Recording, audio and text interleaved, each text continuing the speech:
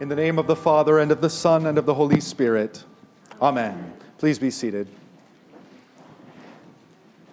In the parable of the lost sheep, we see the astounding love of the Good Shepherd, who searches for the lost sheep, finds it, lays it on his shoulders, and carries it home.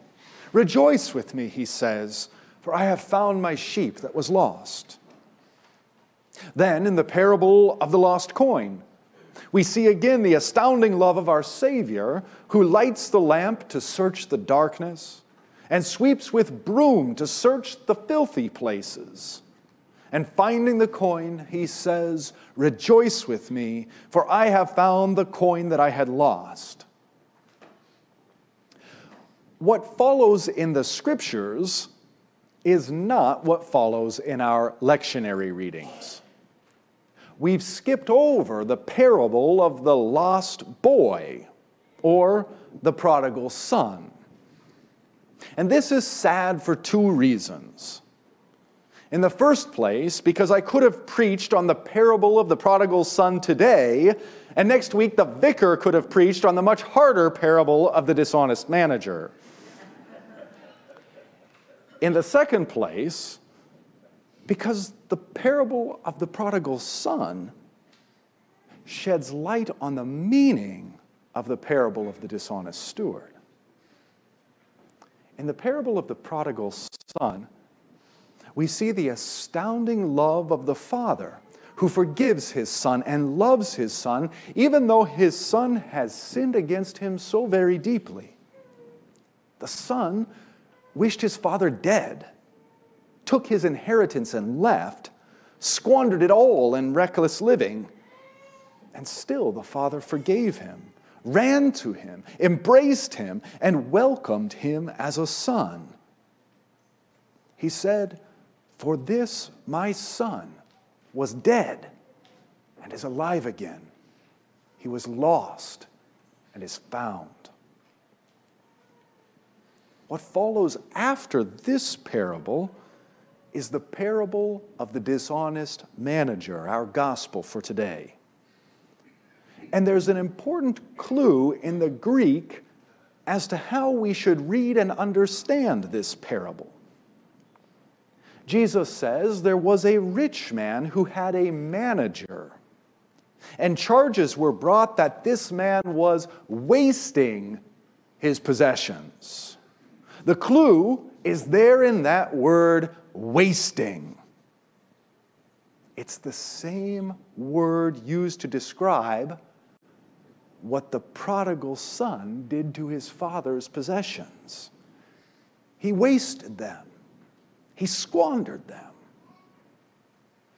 So if we have a prodigal son in that parable, then we have a prodigal manager in this one. So back to the beginning for just a moment. Is the parable about the lost sheep more about the lost sheep or about the good shepherd? Is the parable of the lost coin more about the lost coin or the one who lights the lamp and sweeps to find it? Is the parable of the lost boy more about the prodigal son or more about the father who welcomes him home?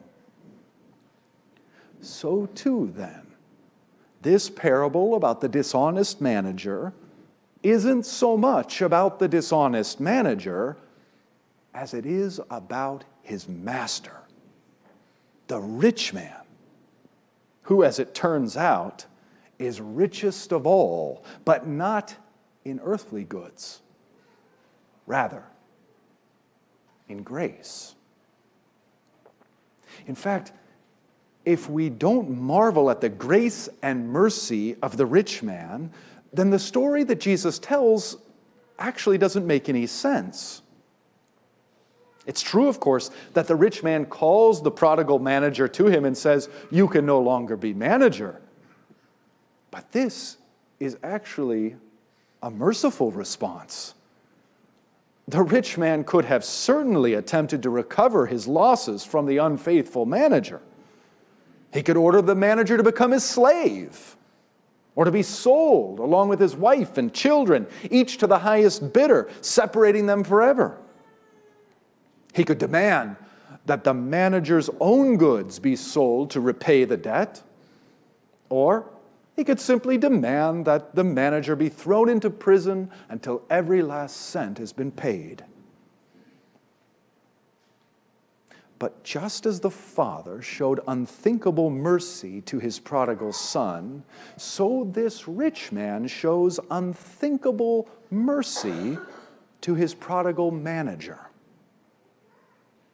In fact, the entire plan that the prodigal manager develops is predicated on this very mercy of his master. Now, of course, what we see first is the prodigal manager takes stock of himself, whether or not he can save himself from the mess he's made. He concludes, no, I'm not strong enough to dig, and I'm ashamed to beg. Then, like the prodigal son who comes to his senses while feeding pigs, this manager realizes that the solution to his problems doesn't lie within himself. Like the prodigal son who believes his father is merciful enough to at least let him come home as a hired servant, the prodigal manager believes his master is merciful enough to let him get away with his dishonest plan.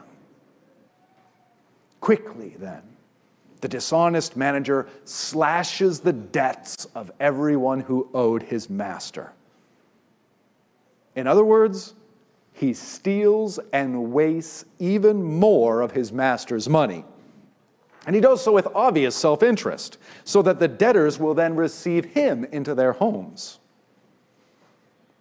The debtors themselves seem to know that this master is gracious and merciful, forgiving debts and showing unexpected kindness. No suspicion is aroused in them. They believe that the manager is truly acting in the master's stead. And of course, the manager himself is banking on the fact that the master will continue to be gracious and merciful to him, overlooking this further and even more egregious misuse of his money. And the shock of all shocks, at least to us, is that they were correct. The debtors and the manager.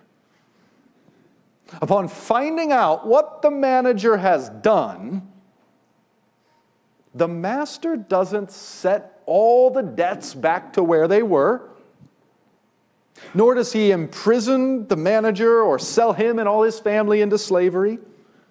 No, instead, he does something more shocking still. He commends him. He commends the manager. He praises him for his shrewdness. Though the manager clearly misused the master's money once again, this time the master doesn't see it as such. Why? How so? Because the master, rich though he is, actually cares nothing at all about money. Oh, he cares if it's misused, of course, but not because he cares about the money itself, only because he cares about the one who is misusing it. And that's precisely what's so difficult for us to understand about this parable, because we do care about money itself, and a lot more than we should. But to the master, the money's not what's important. It's only a means to an end, a tool, a servant meant to be used for a greater purpose and good. And that's why he commends the master, the manager, precisely for using his money in this way. Money isn't a master to be worshipped, but a servant to be used. So, if not money, what then does this master care about? Well, in the first place, as is quite evident, he cares about mercy and grace and forgiveness, and more so than we human beings can truly fathom. These things are his true riches. In the second place, what the master cares about is people. Even those who have wasted and misused what he's given. even those who owe him what they could never pay him back. Even those who have used him and abused him and stolen from him and wronged him to the bitter end of their bitter souls, just like his prodigal manager. But what matters to him is grace for debtors, forgiveness for sinners, and mercy even to the merciless. These things he values more than all the money in the world, more than gold or silver or any precious thing. And that is why our Master, our Lord Jesus Christ, has bought us, bought you, not with gold or silver, but with his own precious blood. He has forgiven all your debts, let you off the hook, blotted out the ledger of your debt with his own holy blood. And he has commended you. He has commended you. Even when for all the wrong reasons you've stumbled into acting just like him. That's one of the profound ironies of the story Jesus tells. It's the irony of this manager who concocts a plan that is entirely predicated upon the master's mercy, who then proceeds to slash the debts of fellow debtors, who uses money not as a goal and master in itself, but as a servant and means to an end, and the end is people, that he might be received into their houses. How often, by contrast, do we use people as the means to get more money? But reversing this, the manager uses money as a means to get people. And in these things, ironically, strangely, he becomes just like his master. He becomes the unlikeliest of all role models. Wicked though he is, he ends up reflecting his master's heart. For our Lord and Master bends all of creation in order to win us to himself. Indeed, he not only decreases or slashes the debts of our sin, he erases them entirely. And he pays the unimaginable cost himself, all so that we might welcome him into our hearts, into our homes.